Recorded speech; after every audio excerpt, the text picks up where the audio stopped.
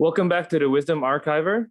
Today I'm joined by my cousin Justin as my co-host. He is a serial entrepreneur, tech investor, and podcaster. You can find his podcast under The Quest with Justin Khan.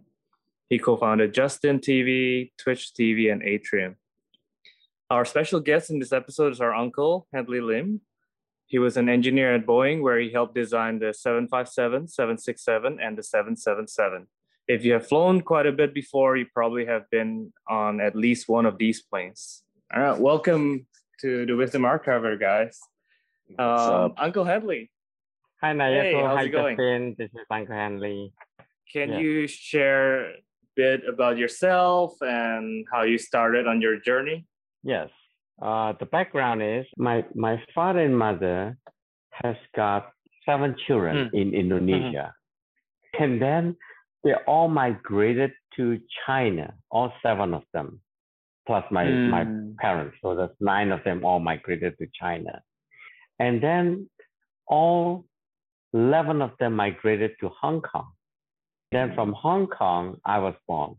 And then from there, we all migrated to Malaysia.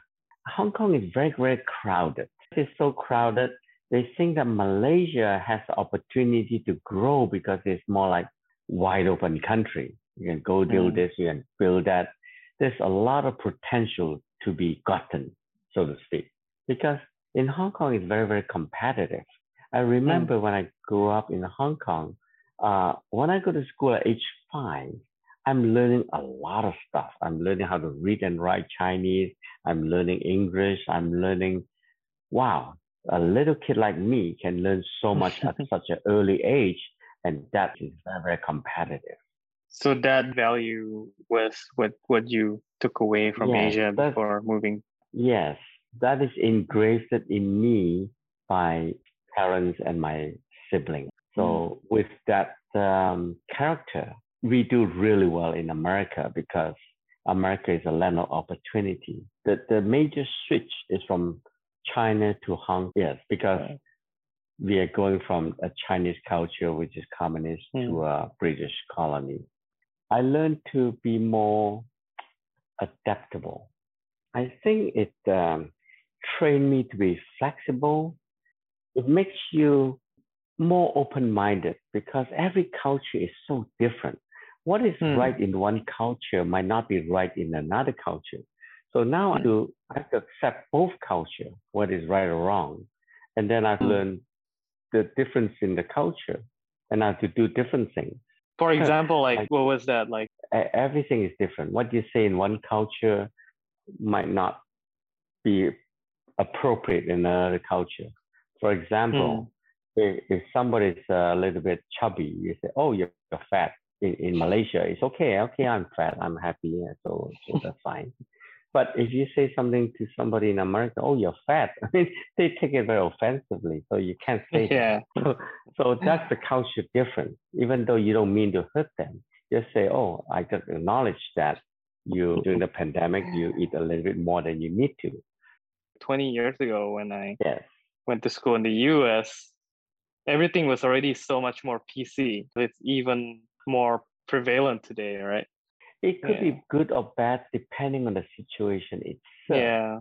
Now, if I really care for somebody, something needs to be said because otherwise, you can't do anything. To be politically correct, it's almost like having your hands tied when you're trying to help someone. But this is just a culture thing. I treat different people differently. The people that's very, very close to me, I can say things a little bit more freely and they can understand me and they don't get very offended. I meant what I say. So if you want to be honest, sometimes they're not all pretty. So people that is not very close to me, I kind of have to be a little more careful. And that doesn't mean if they're not close today, they won't be close to me tomorrow. It could change. So I will have to make the decision from case to case, not one size fits all. Have you ever experienced any kind of like discrimination or things like that, as an Asian? Because during the time you grew up, or even today Yes. it's even crazier. I keep hearing crazy stories, right? Yes. Discrimination is always there, depending on the degree, depending on the situation, depending on this, depending on that. I grew up with it, and I'm so used to it, so accustomed to it, I adjust myself accordingly. When I was growing up in Malaysia, they call me by my nickname, which is a Chinese from Hong Kong in their language, in Malaysian language. They don't mean to be rude or impolite, but that's how they know me as. And they treat me like a foreigner all the time. But being treated like a foreigner has a little bit of advantage or disadvantage, however you want to look at it. The advantage is you're like almost like somebody special. So you're always being looked upon.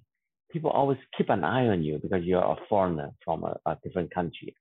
So they're curious about you. They want to know more about you, and they want to keep an eye on you. So that means I have to keep my guard up at all times. Otherwise, it could be very embarrassing. So that put me at an advantage. If I keep my guard up at all times, I would do better automatically, just the way it is. So I have advantage, and it could be a disadvantage if you want to look at it the other way, that, they don't want to be your friend because you're a foreigner and you are somebody outsider and stuff like that. Then yes, that's a disadvantage. But I don't look at it that way. I look at it like I'm a privileged child. I'm special. I'm different than the rest of them. My friends I chose to be with are also special because they can handle a foreigner from Hong Kong. How did you develop that kind of thinking? Well, I think I have two choices. I can either lie down and let somebody beat me up, or I can stand above them so they cannot reach up and beat me because I'm way up there. I think I grew up with my brother and sister. Most of them are very, very, very intelligent. I think I just developed this kind of mentality of thinking. I have a tendency to try to make the best out of a situation. If the situation is bad, I just make it as good as I can be. It doesn't have to be, smelling like rose, but it doesn't have to smell like bad stuff. So as long as I make everything as good as I can make it, given the situation good or bad or above average, I will make it as good as it can be. And that is a good thing because that gives me a lot of opportunity, a lot of advantage overall. So the optimism in you was the one that saved you, essentially, right? And so that's something. Do you think that is something nurtured a lot by people around you, or that's? I'm not sure what is the percentage I'm born with it. I'm not sure what is the percentage I grew up with, and how much I learned from my parents and my brother and sister, and my friends around me. I'm not sure where you draw the line, but I have it. I'm very, very logical and very practical ever since I was a very, very young child. And when I apply this practicality or logicality, I tend to do a lot better. My friends are pretty much like me. They're really, really intelligent. So, I don't want to brag, but there's my similar thinking, my similar character, similar hard work, similar everything. So we get along really well together because we have some similarity. And being in that environment itself put all of us in a very, very, very good advantage, so to speak. The result shows all of them turn out very well. I don't know who put who, but we're always together. The three of us hang out all the time and we help each other out whenever we can. And we grew up together for 8 years. We went through that. And then after that, I have to leave Malaysia for America. And it was tough leaving all my friends behind. And everything I know, everything I'm used to, and everything I'm accustomed to and taken for granted is no longer there. I got to start all over in America. Different culture, different education, different thinking, different everything. But that like requires not just adaptability, but also resilience in your mind, yes, it's key in as a well, way right? that is true. Yeah. But also, I always know what needs to be done at all times. I think that I'm reasonably responsible for myself because my parents are older. My siblings are also busy with their own, venture. So I have to be independent relatively early in life. Nice. Back then, when you were working, you were an aerospace engineer, right? So how did you begin that? How did you get interested in working for Boeing? Well, I didn't plan on working for Boeing to start with. I just decided to go to University of Washington because that's one of the more popular school in the area. I live in Seattle. So then when computer science opened up, I applied for it like everybody else. Then I realized that there's 2,500 students apply for computer scientists to be accepted. So when I heard that there's 2,500 apply, and in order for you to apply for computer science, you have to have a very, very, very, very high qualification. You have to fulfill all your physics, you have to fulfill your math, you have to fulfill all your engineering classes, you have to fulfill all the minimum requirements before you even get to apply to be accepted for computer science. So I find out that there's 2,500 people who qualify. I realized that they only accept 45 students. So I said, wow, I'm going to be a double E now. I'm not going to make it. To my amaze, they accepted me. So I said, wow, I'm at least the top 45 that qualified. And then I realized, wow, these other 45 students kind of intimidate me in a way because I can talk the way they talk. But then 1 year later, there's only 25 of us.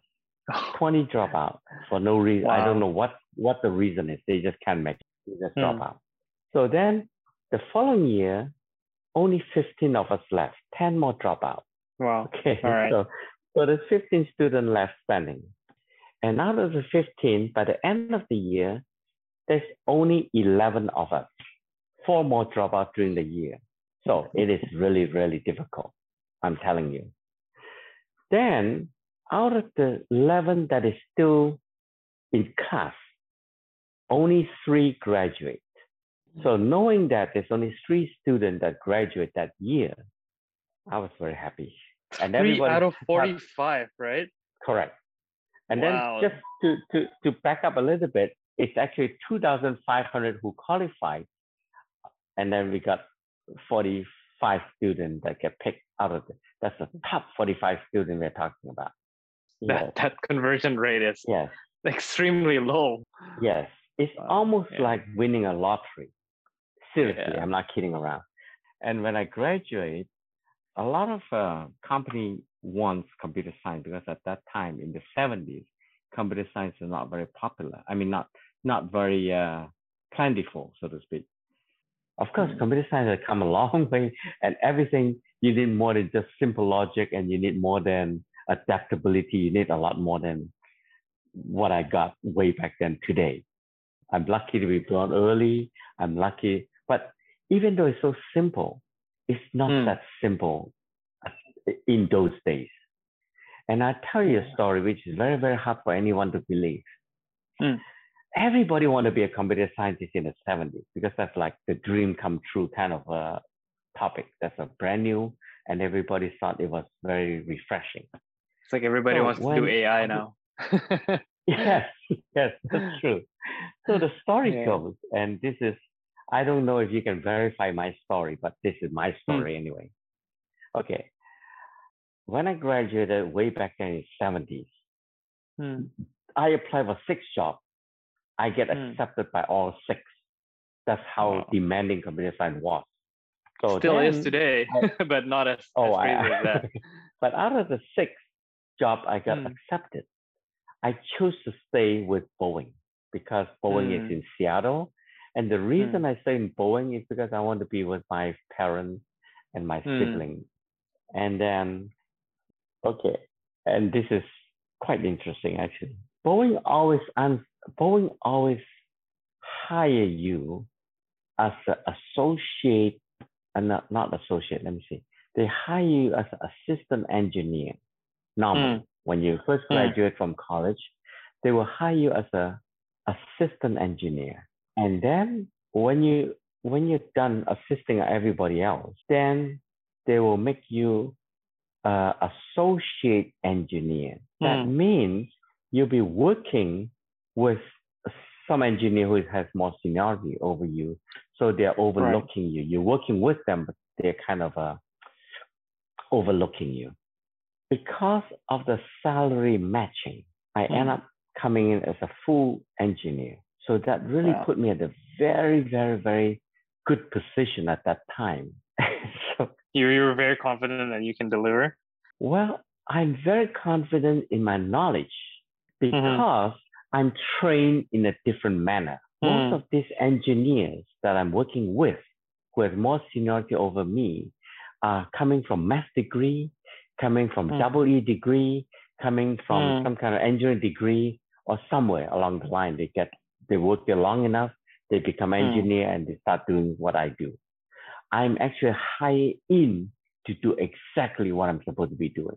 The problem, the difficulties I have is always proving myself to all the engineer who has more seniority over me and who is probably not happy about the way I do things. So I have to explain to them, I have to prove it to them that my way is better. And they always say this to me. This is something I can never forget. This is not how we do things. This is not how we do things here. My response is, that's why you hire me. Because you're not doing things the way I do. That's why you hire me to do things the way I do. They didn't quite like it, but they don't know how to respond to that response because that response doesn't require a response because I'm doing what I do. You cannot the ultimate comeback. They cannot tell me what to do because I don't work for you. I work with you. Yeah. That's a big difference. So I'm so lucky in the sense, if I were hired in as an assistant, I'll be helping them making coffee and whatever they want me to do, which is really, really horrible actually.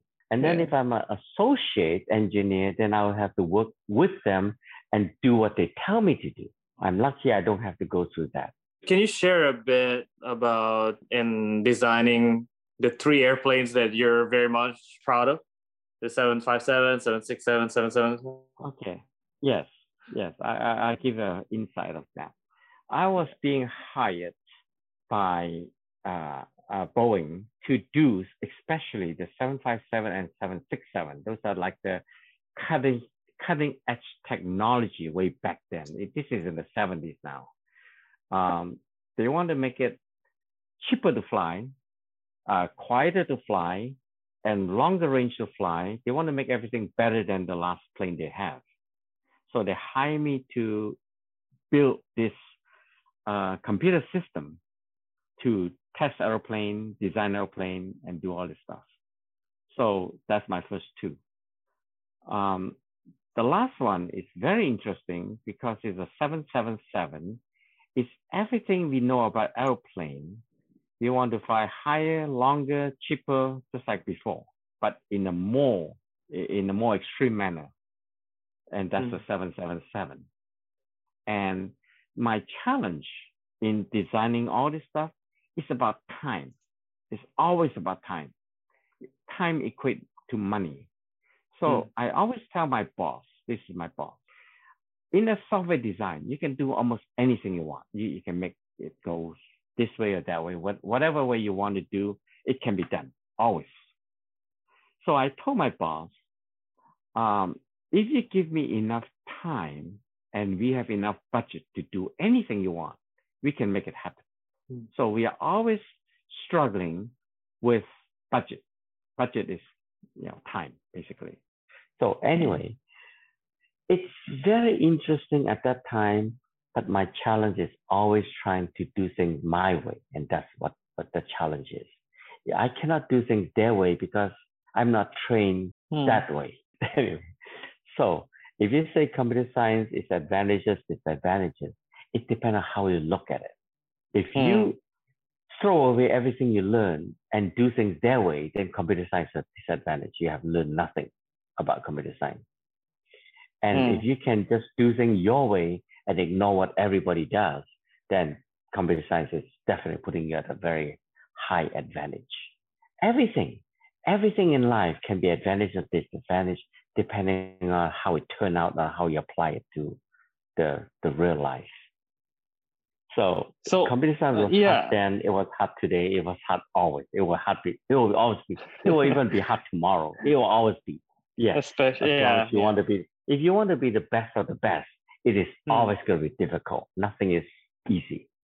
If you want to be a mediocre, everything is so easy. You just sit there and that kind of like mental toughness is not common among people. Actually, this is usually you always hear this among like entrepreneurs because they have to suffer through it and everything. But you're like an intrapreneur essentially, right?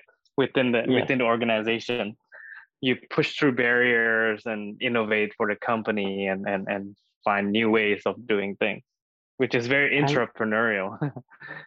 I think I just created my own silver platter, so to speak. Way back then, we are cutting edge. And when you hire me to come in to design computer system for you, I feel that I can do almost anything you want because I have that ability. So the difficulty part and the challenge part is miscommunication between departments. I think we have to have lots and lots of meetings, and we talk about things that are constantly revising. How did you navigate the politics as well, by the way, on that? Well, because I'm a people person. I learn to treat different people differently. And I have a lot to thank for my brother and sister because I watched them. I watched how they interact with their friends, how they interact with their co-worker, or not so much co-worker, but their student colleagues and stuff. So I learned to watch how they do things. And in my family, failure is frowned upon. They don't fail very often. So I was scared that if I fail, then they will frown on me and I will be very miserable. So I have to push myself a little bit more so that I am more acceptable by them. Like when I applied for University of Washington, I didn't know I'm supposed to find a backup college. I didn't know that. I didn't know that University of Washington can reject me and not accept me. I didn't know that because for them to go there so easily, and I mean them meaning my brother and sister, I was thinking that, oh, it's very easy to get in because everybody got in anyway. So that's exactly my mentality. I'm a little bit naive, but it puts me in a very, very good position because by not knowing too much of the unnecessary stuff I don't need to know, I can focus on the more critical stuff that I need to know. Was there any kind of like failure during like your time in Boeing? You know, designing airplane, it's always super, super difficult as well, as you said before. It's a challenge. I guess like what I meant by failure, it's probably like how Boeing is suffering right now with the 737. You never, any of your airplane designs was never having that kind of major issues, right? No. Most of our design are very, very solid because we don't release anything until we know we are proven to be sure things. We don't jump the gun. In other words, we are very, I would say in the old days, we are more safer. We have more time to iron out all the problem before we put it out there. Yeah. But innovation takes a lot slower too then. right? Because Maybe it is. I remember But airplanes didn't change much until until I mean retired. even until this decade essentially, right? Like the Yes. design, the Yes. functionality, it seems like Yes. the innovation is stagnant or something. Yes. Yeah. Yes. I think we have, okay, in the old days, Boeing has the 727 and the 737 and the 747. They have those already. And they have done everything right for those planes. And then they say, well, it would be nice if you have a 767, which can do haul a lot more people at one time. Fly by wire. Yes, and cheaper to fly, cheaper to run it, cheaper to own it, and everything like that. So he said, well, let's do the 767. But since we're doing a 67, why not make a 57 who can fly longer range for different purposes? One is like shuttle going back and forth, which is a 767, and the 757 is more like the intercontinental going from one country to another, or longer range. And then so we did that too, and then everything is done. We iron out all the problems. We got it all taken care of. Then we say, how about if we can fly it faster, cheaper, quieter, and longer. So that's why we came out with the 777. A 777 is a derivation of everything we know about the 757 and 767, which is make it better. That's all. So there's nothing major cutting edge other than, hey, that was cutting edge at that time anyway. So even until today, 777 still continue to impress. It is a very solid airplane. It's a solid airplane. 5767, 777 are all three very solid as of today. No regrets. Yeah, you shared about the time when you created the early quote unquote AI, right, to help the airplane land. Can you share a bit about that? My interest in AI, but my thesis is in database. So we do a lot of data collection, analyzing data, and try to make the airplane more advanced. We write software. We write software to collect data. We write software to analyze data. We write software to see the result of our goal. Whatever we decide to put in the design, we have to collect the information to see if it's feasible one way or another. What was the tech like back then, or the software? It must have been. It's very primitive. It's really primitive today. Yes, it's day and night difference. We have come a long way from in the 70s. So I designed in assembly language, meaning it's almost like machine language. I have to think and write code just like the machine. I have to think like how the machine works and design our software based on that. Today, everything is very advanced. Yeah, we have come a long way from the 70s.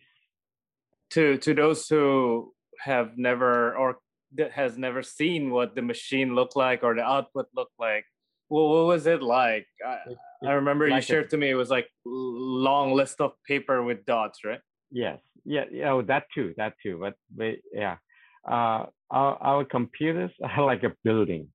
We have air conditioning coming in from the ground just to cool the system out because it's so hot. We have a room that's very cold. So if I go into the room, I have to basically put on my jacket to keep myself warm. So it's very primitive. The machine is huge.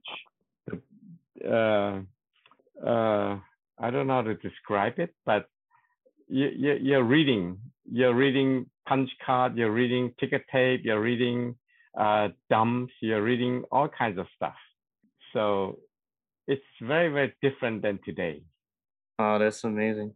So with that basic technology, you were able to program autopilot and all the software assistance, right? Which is still in use today. Yes. The the system we design is still in use today. That's correct. We replace our computer system every 6 years, 5 to 6 years. It takes about 2 to 3 years to build a system for it to be functioning and then running. When we're done with one system, we start building the second system, more advanced and newer technology, faster and better. And during my 19 years, we have replaced about 4 different systems, and each one of them is significantly better than the previous one. I think the difference between when I was designing airplanes for Boeing versus after I retire and people are coming in to design newer plane and better plane, the difference is that we used to take a little bit more time going through a simpler system than today. We stress on quality and try to get things done right and not rush everything in.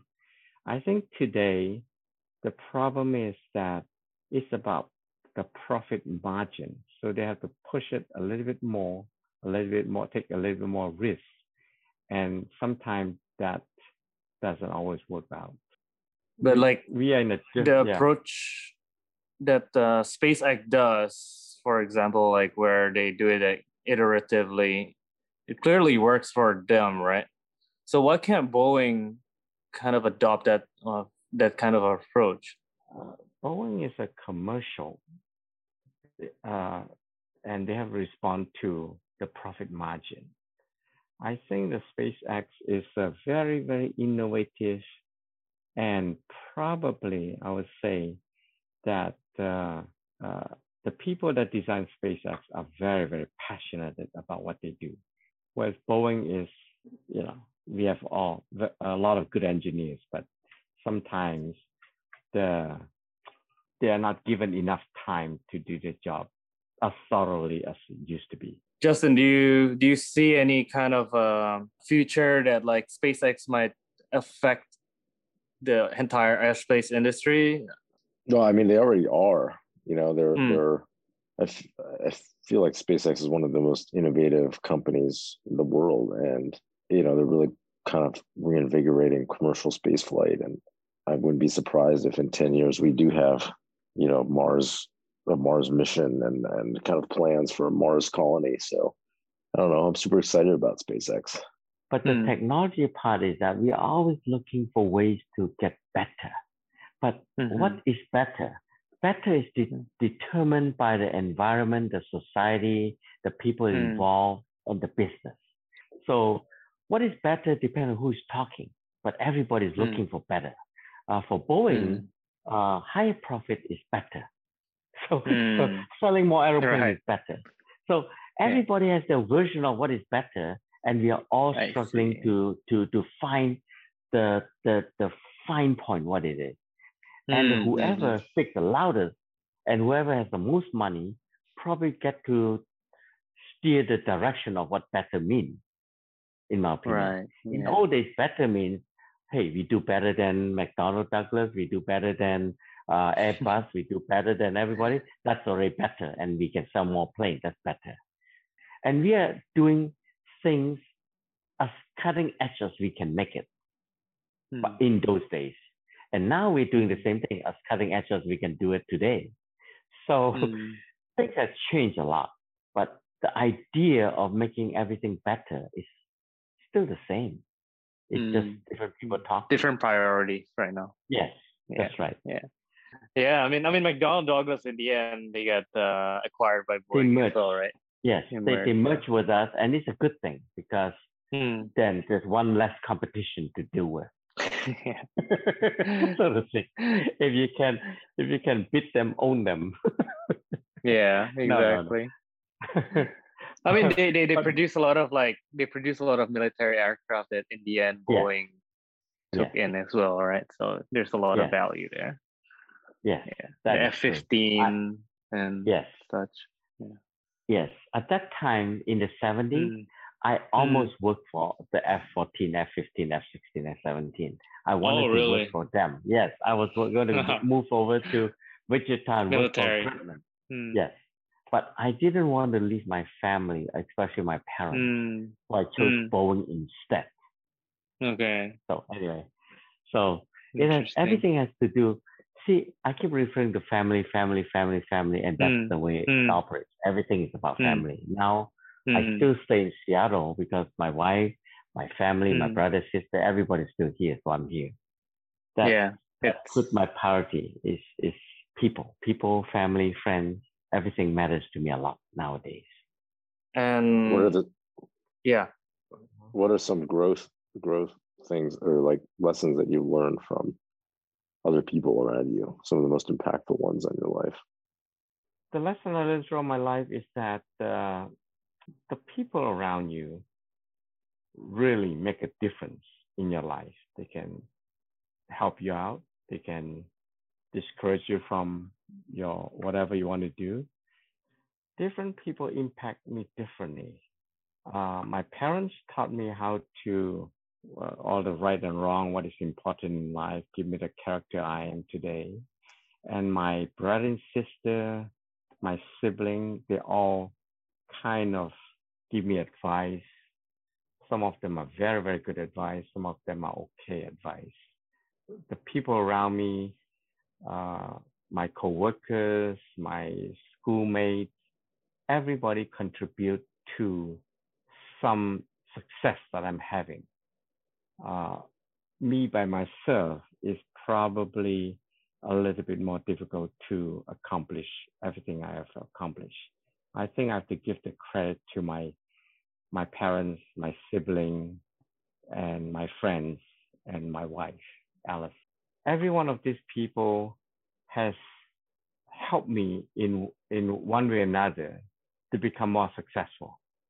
When I grew up, I thought that you were like, one of the coolest uncles out there, very chill. You get a lot of toys.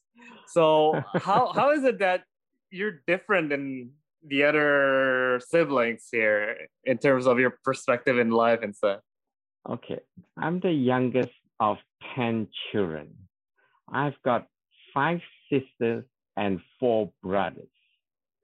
And there's 12 of us, including my parents, all together. But because I'm the youngest, I think my parents love me the most, and they kept me behind with them when my brother and sister are all moving to a different city, different state, and different country. So I kind of grew up like the only child in a way, even though I have a lot of brother and sister. So I'm a little bit different. Plus, I get to watch all of them working very, very hard. And I decided that, maybe having fun is also important too. So is that one of your major principles that you live by, like having a good time? I think living life to the fullest is a good thing, actually. I think I stress on 3 different things. The first thing I stress on is to live my life as healthy as I can be. That doesn't mean I'm a picture of health, but at least I'm as healthy as I can be.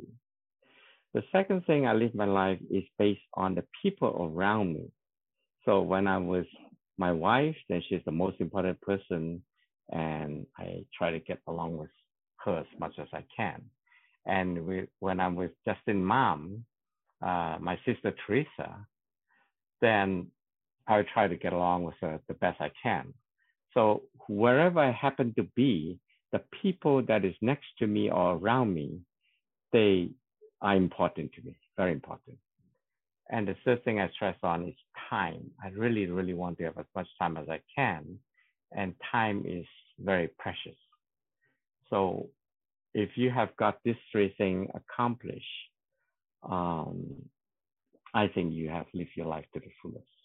Love that. So what are some lessons that you would impart on the younger generation? I think you should find something that you're passionate for and do whatever you're passionate for and do it well. And also learn to enjoy life while you're doing it. And treasure your time. I know young people, they take time for granted. whereas the older people says, well, I better do this or else. So how do you cope with stress? How do you? Well, I exercise. That helps a lot. If you exercise, then less stressful. I spend time with people I care for. I try to watch some movie, maybe just to enjoy and have a good time. You cannot eliminate stress altogether, but I learned to deal with stress in a manner that just have to learn to deal with stress as it comes. Was there anything that shifted in your life in terms of your dreams or your goals? The risk I took in retiring, that's some kind of risk there. That shifted my life. It actually accomplished my goal. Actually, that's one of my goals, to retire earlier and have more time to myself. So I won't say that's it's a risk in a way, but the risk turned out to be pretty okay. Well, I have to thank my wife for supporting me on that. And she changed my life, actually. I have to give her a lot of credit because she sticks with me through thick and thin. And I actually want to tell you this. I literally died 7 years ago. Oh, wow. And she helped me out a lot in what do you mean? my recovery. See, my heart, I have a cardiac arrest, and my heart stops anywhere from 8.5 minutes to 11.5 minutes, depending on who you talk to. Everybody has a different stopwatch. So literally, if your heart stops for more than 5 minutes, you are declared dead, actually. But my friend kept me alive through CPR. CPR, yeah. So I was in a coma for 2.5 days. And the funny thing is, I want to tell you this. This is the most strange thing. During the 2.5 days I was in coma, my wife is playing music to keep me entertained. But I couldn't hear the music. I just hear a lot of noise, and it irritates me a lot, even though she's supposed to be entertaining me with the music. But just before I woke up, the only voice or the only sound I hear is her voice. She said this to me while I'm still in the coma. She says, wake up, honey, wake up for my birthday. And I was thinking, and I was still asleep actually, but I heard what she said. And I was saying, your birthday is not 2.5 days later or 2 days later. How can it be? But I didn't know I was in a coma for 2 days.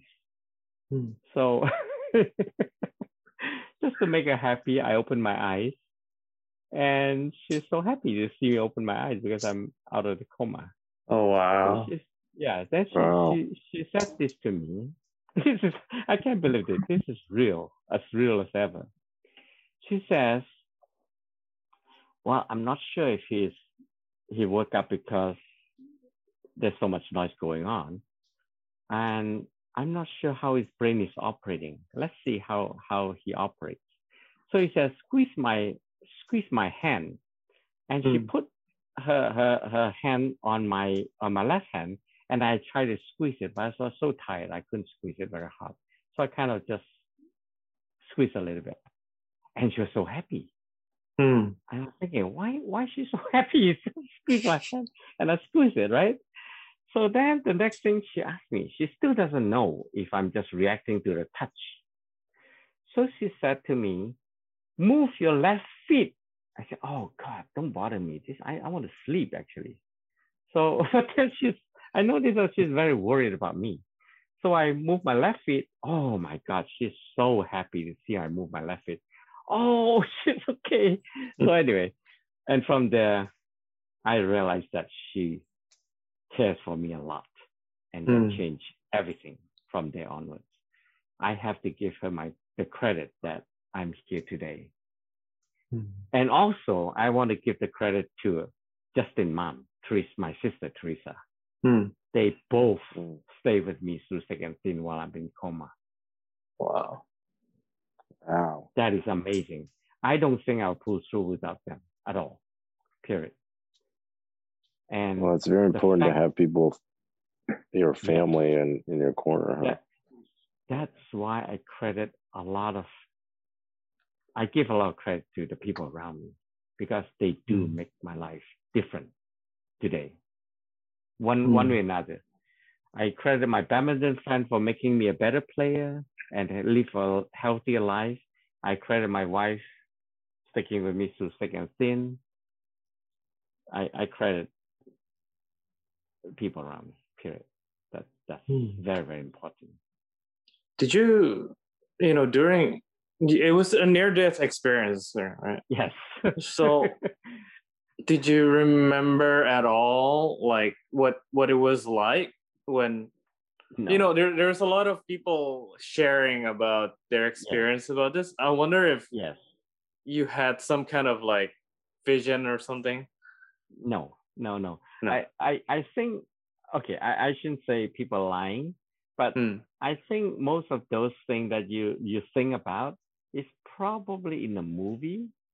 I have got no near-death experience. All I know is I'm playing badminton, and then I pass out, and next thing I woke up to my wife's voice, and that's about it. It's I don't see the tunnel of the light. I don't get to talk to. I don't get to talk to God, and they say, "Hey, you're not time for you. Go back home or something." No, I don't get any of those. I just know that I'm playing badminton, and then next thing I know, I'm lying in bed, and my wife is trying to wake me up. That's all I know. So no, I'm being robbed of the tunnel experience, the light experience, the talking to God and going to hell or going to heaven, or the question they asked me before I got to heaven or something. No, I don't have any of those. So, but this is sort of like a turning point as well. I would say, right? Because you appreciate more relationships. Yes, with others. That's where I decided that after I was given a second chance in life, I'm not going to waste this second chance. I treasure every moment of my second chance, and I have to live life to the fullest. I used to care about a lot of little things that it's not even important if you think about it. If you look at the bigger picture, those little things doesn't really matter. Little things like what, for example? Yeah, like how much gas price costs, or how much you wasted on this or that, or I don't do that anymore. I just say, well, I have my second life. I'm going to enjoy my life the way I wanted it, and other people's opinion. If they like me, then it's good. If they don't like me, it's okay too. I can accept everybody has a different opinion, but I am a little bit more free now, and I credit that to, well, you never know when you're when you're going to expire, because I thought I was the picture of health before I expire. I went to see my doctor. Everything checks out right. I went to do a stress test, which is what they do. They put you on a treadmill and they run until you get exhausted, and that turned out to be very, very good. And then a month later, I died. So now I know I can die almost any time. And my doctor, three heart doctor told me the same thing. They said, well, you look really good today, but you can die tomorrow, you can die next week, you can die next month, or you never die, whatever. So I just say, well, today I'm here, I'm going to enjoy my life and live it. Tomorrow doesn't really matter to me. So they never really found out what was wrong? Yes, they did. They did find out. I have got 3 arteries in my heart, and one of them was slowly going bad. So I didn't know about it because it's so gradual. The second one was actually clogged at the time I was playing badminton. And that day was the first day I was training for a tournament. I was pushing myself beyond my limit. When that second artery blocked, I don't have enough oxygen to my heart. I mean, to my brain, so I pass out. They call it cardiac arrest. Now, the difference between cardiac arrest and heart attack is that cardiac arrest doesn't have side benefit, doesn't have it's reversible. All damage are reversible. Heart attack is not so reversible. But I'm very, very lucky. Given the situation I was in, I came out much, much healthier now because I'm aware of it. That I can't take health for granted.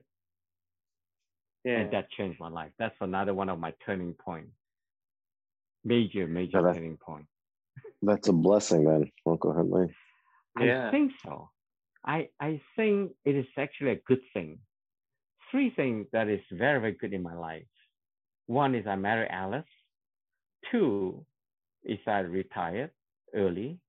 Three is that I got a calling that this happened to me. And based on that, that's where I'm today. I think those three really matter. Justin, are you retiring early too? No. I like to. Well, I think like Justin is enjoying. I'm enjoying my work. Yeah. Yes, you're enjoying your work, so that could be like a retirement hobby thing that also earn income at the same time. So you get the best of both worlds. Yeah. Yeah. I want to have more time because I was thinking. I know I don't need too much money because I live a very, very simple life and that doesn't require a lot of money. So I always want to take longer vacation to go to Asia, travel a little bit more. But Boeing always need me for something important all the time. So they say, no, you cannot take too long vacation. You cannot this. So I find myself as a very, very restricted. So I decided to stop working or retire, so to speak, take early retirement so that I can do whatever I want. So it's a good thing if you have the means of supporting yourself and you have the means of keeping your time preoccupied. Enjoying your retirement. Yes. How long have you been retired? About 24 years. Wow, what have you been doing for the last 24 years? Playing badminton. Yeah, playing badminton, hanging out with friends and family. Yes. So Uncle Hentley, you never had the urge to do more. Like, how did you get over there? You know, like a lot of people, they want to work and they don't know anything but doing work. And so it's kind of impressive in a way that you could retire very early and just be comfortable with it, you know? Well, I keep myself very busy. I do a lot of sports. I do a lot of friends, family activities, and I have a lot of hobby and interests. So in a way, that's enough to keep me preoccupied. So is this something that you foresee when you decided to retire? No, I find that when I was working, I constantly find myself to be not having enough time to do what I want. And when I think I've made enough money, I decided that maybe I can just not make more money and just spend more time doing what I want. So it takes me about a year and a half to actually, from the time I decided to retire to actually retire, it takes about a year and a half to make that decision. And then when I first retired, I decided to volunteer to run a badminton club. And that takes a lot of my time and focus on running a club. In the early 1990s, badminton is not very popular in Seattle. So it takes a lot of time and energy to make it popular. It is very popular today. So, what did you do to make it popular? I ran 3 tournaments, Washington State tournament every year. The first one I run is in December. It's for the BCD, for amateur players, and it's a lot of fun. And the next one I run is in February. It's called Washington State Close. And that's only within the state of Washington. It's not so competitive. And then the last one I run is in May of every year. It's the Washington State Open. And that's very, very competitive. And that draw a lot of interest in badminton. People are coming over from Alaska, Canada, Boston, all over the countries. Then it become more and more popular, and everybody's looking forward to playing a tournament. So now badminton is more and more popular now. Cool.